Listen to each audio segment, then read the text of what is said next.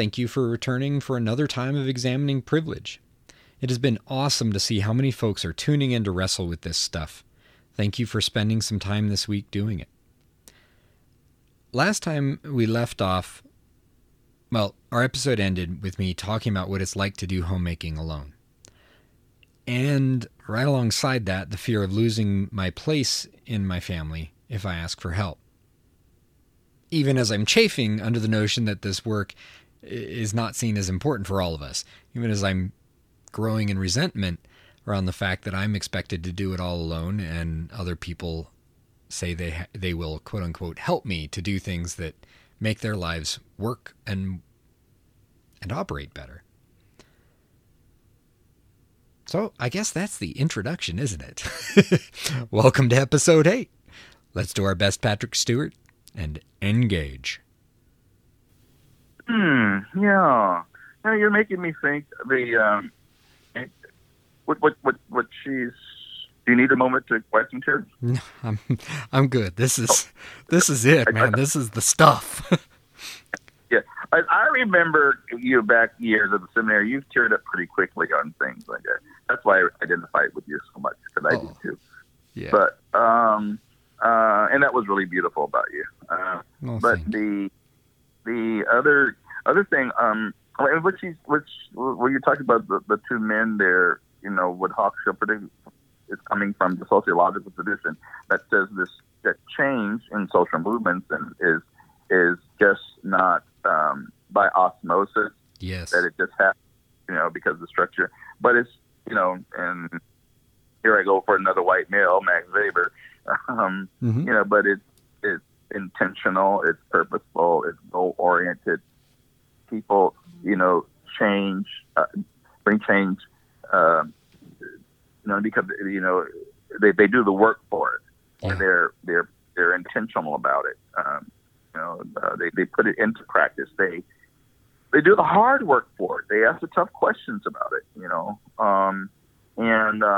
Something else that comes out of the book, that in terms of looking at the great cover up. I think that it's not so easy. I could, sometimes the cover up is the tears that you mentioned. Sometimes the cover up is that we don't talk about the health risks that it puts us under. About the way that men, or particularly those who think they got to have power control, respond. Once their system begins to be broken down, they feel like going through. One may go through it's a mental crisis. Oh yeah. How many middle-aged men have I sat with in the hospital as that came crashing down? Mm-hmm. Right, and their whole identity is gone. Yeah. Gone. Yeah. Because their only value to the family was their paycheck. Right. Yeah. Yeah, and so and that's why I think that there is, for myself, I have I go to a lot of support groups, and some of them are therapeutic support groups, and one is with men, African American men. It's really weird when I walk in, because it's just I get, when I first came to this group, I got into the black malehood thing, right. that we do, a certain way of talking. What's up, brother? How you doing? Yep. I can go there. I can do the white talk. I can be femme, but I can do my brother talk too. I'm fine with that. Yep. So, I sit down, but I've noticed within the group that was not the dynamic, sort of, the expectation.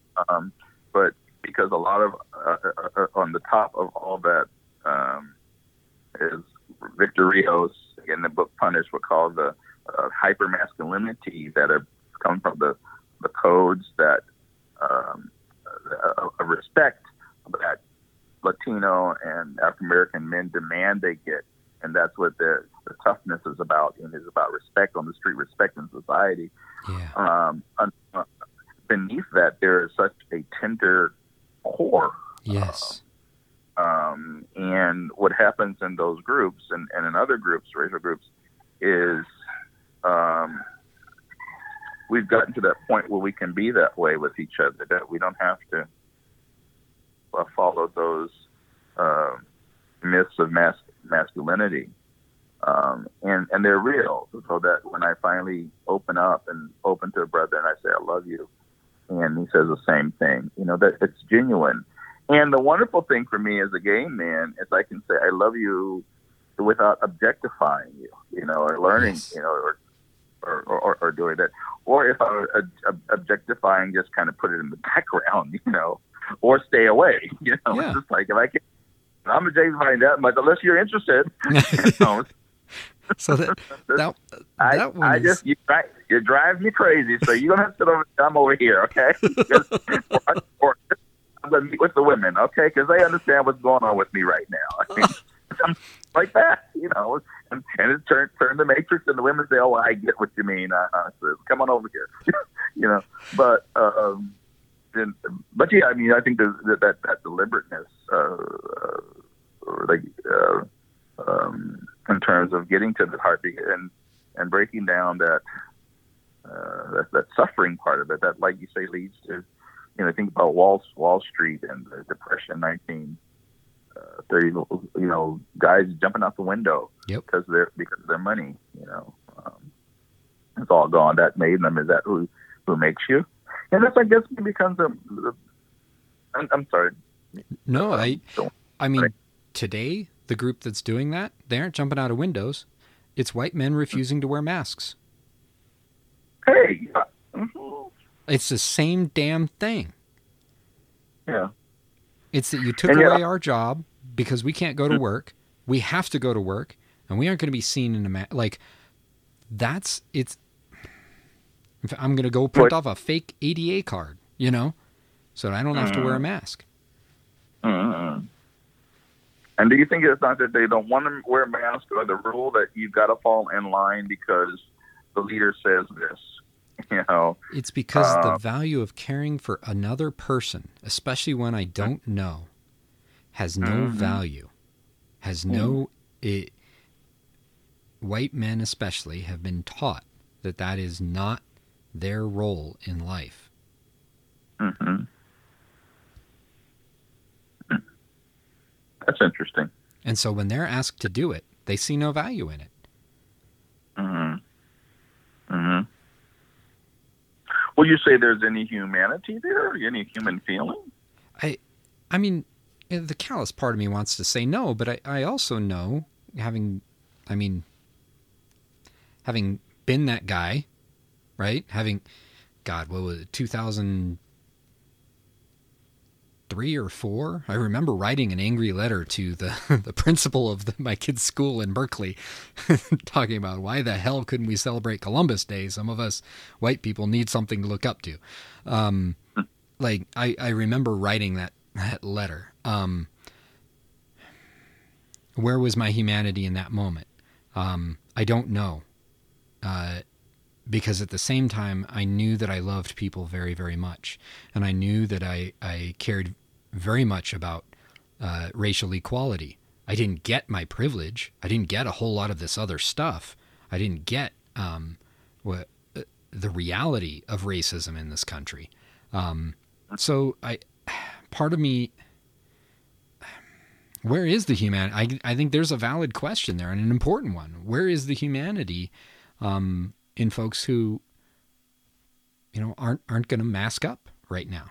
Part of me has a very hard time considering it. Part of me wants to yell and be angry and just shut up and put on the damn mask, you fool. And another part of me that has to have compassion for who I was, crazy libertarian nut job.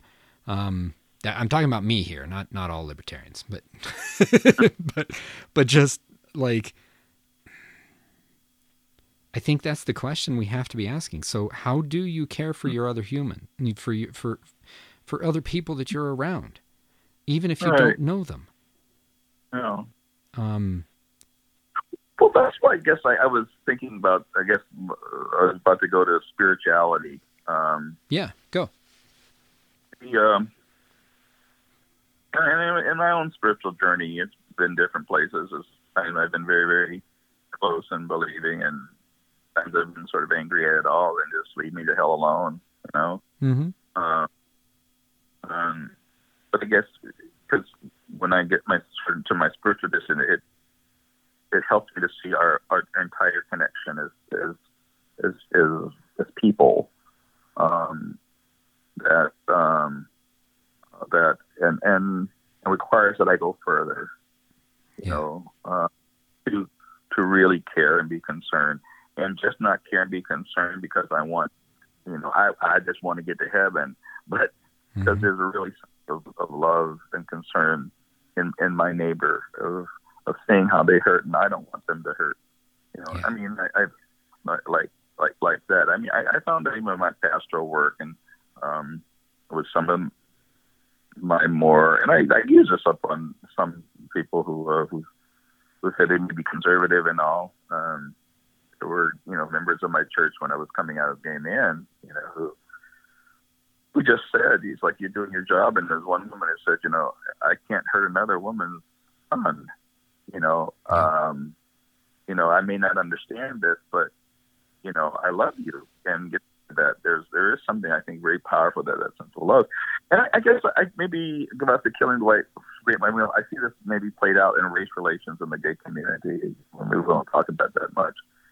And these, and some of the multi-racial relationships I did in, or biracial, really like dating I really dated this one guy. My white friends would say, Mark, you've got the last white man on earth. He's not going to change. They're like, I know where he comes from. Okay. It's like, one of my best friends was telling me, I was like, he met my friend. I'm like, you're standing there laughing at my boyfriend, and he knows you're laughing at him. And he just says, it's like, Mark, I know these types. No. But I remember this guy, it was just like, I remember him being so caring, particularly in moments of intimacy. And such a beautiful heart. And I see other men too, like that. Maybe it's on the gay side, maybe it's saying that intimacy, and then once they get there, they run like hell, Yeah. He had to cover over it. He would do a little, because most of his boyfriends were black, but he would tell me that sooner or later they would call him racist. Yeah.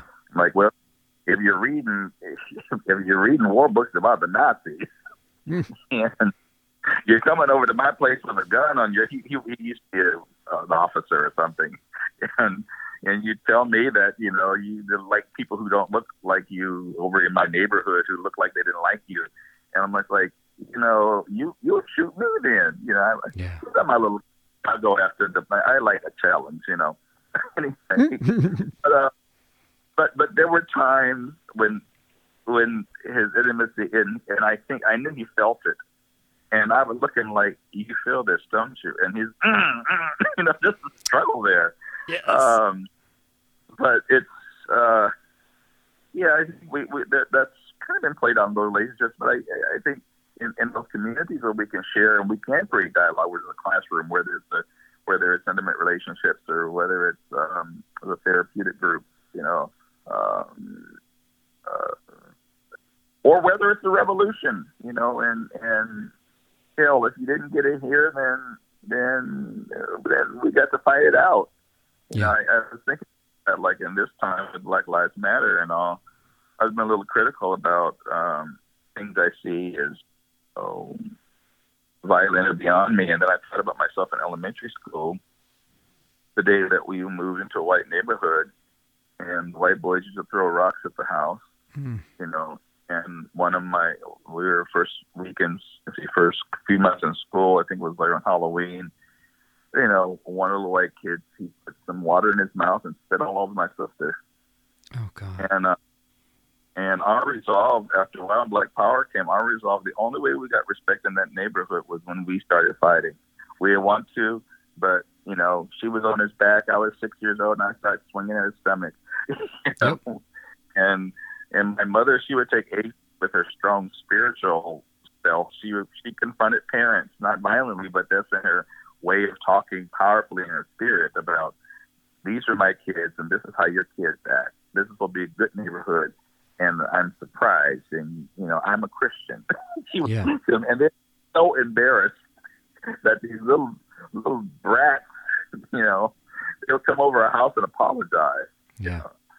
And some of them remained friends all the way up through New high school. I had a guy write me a letter, was German background, and said, you invited me to my, your third grade party, and it's like nobody would do that.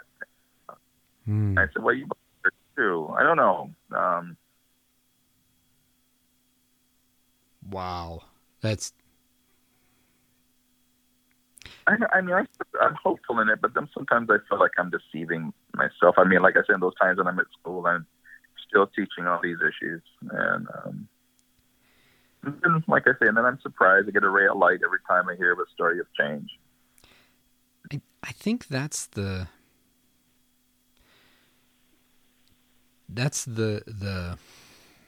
part of my gut that is so sick right now, is I'm so deathly scared. And bluntly, whether it's around the Me Too movement, the stuff that contributed to the book we read today, or the Black Lives Movement right now, I'm just deathly scared of like, well, a corporation made a policy, it's all better now. And what we end up with is never actually challenging what's behind the stuff. At what point are we going to deal with the capitalistic issue? I mean, this is Hochschild again.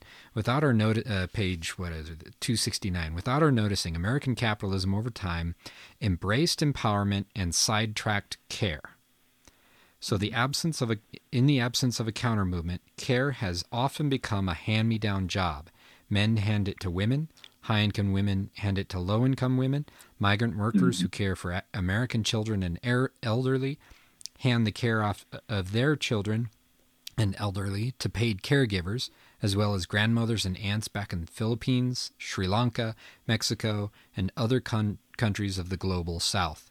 And she continues, but it articulates so clearly the reality of this problem that scares me, at least, in this moment with it, is that, well, we'll create a policy and go back to sleep. Thanks for tuning in today. Please do a couple of things here. As we're talking about America going back to sleep, I have to ask, how will you maintain focus on this work today? As always, this conversation is so much better with friends. So who will you invite along? Hit that share button and share the podcast on your favorite social media platform. Maybe just start a conversation with a friend about what you're experiencing here, the parts you don't like, the parts that you're really resonating with. And check out our Patreon page. Become a patron of the show for early access and bonus content. And of course, the biggest part is keep listening. Looking forward to seeing you Monday for episode 9 and the conclusion of this conversation with Mark.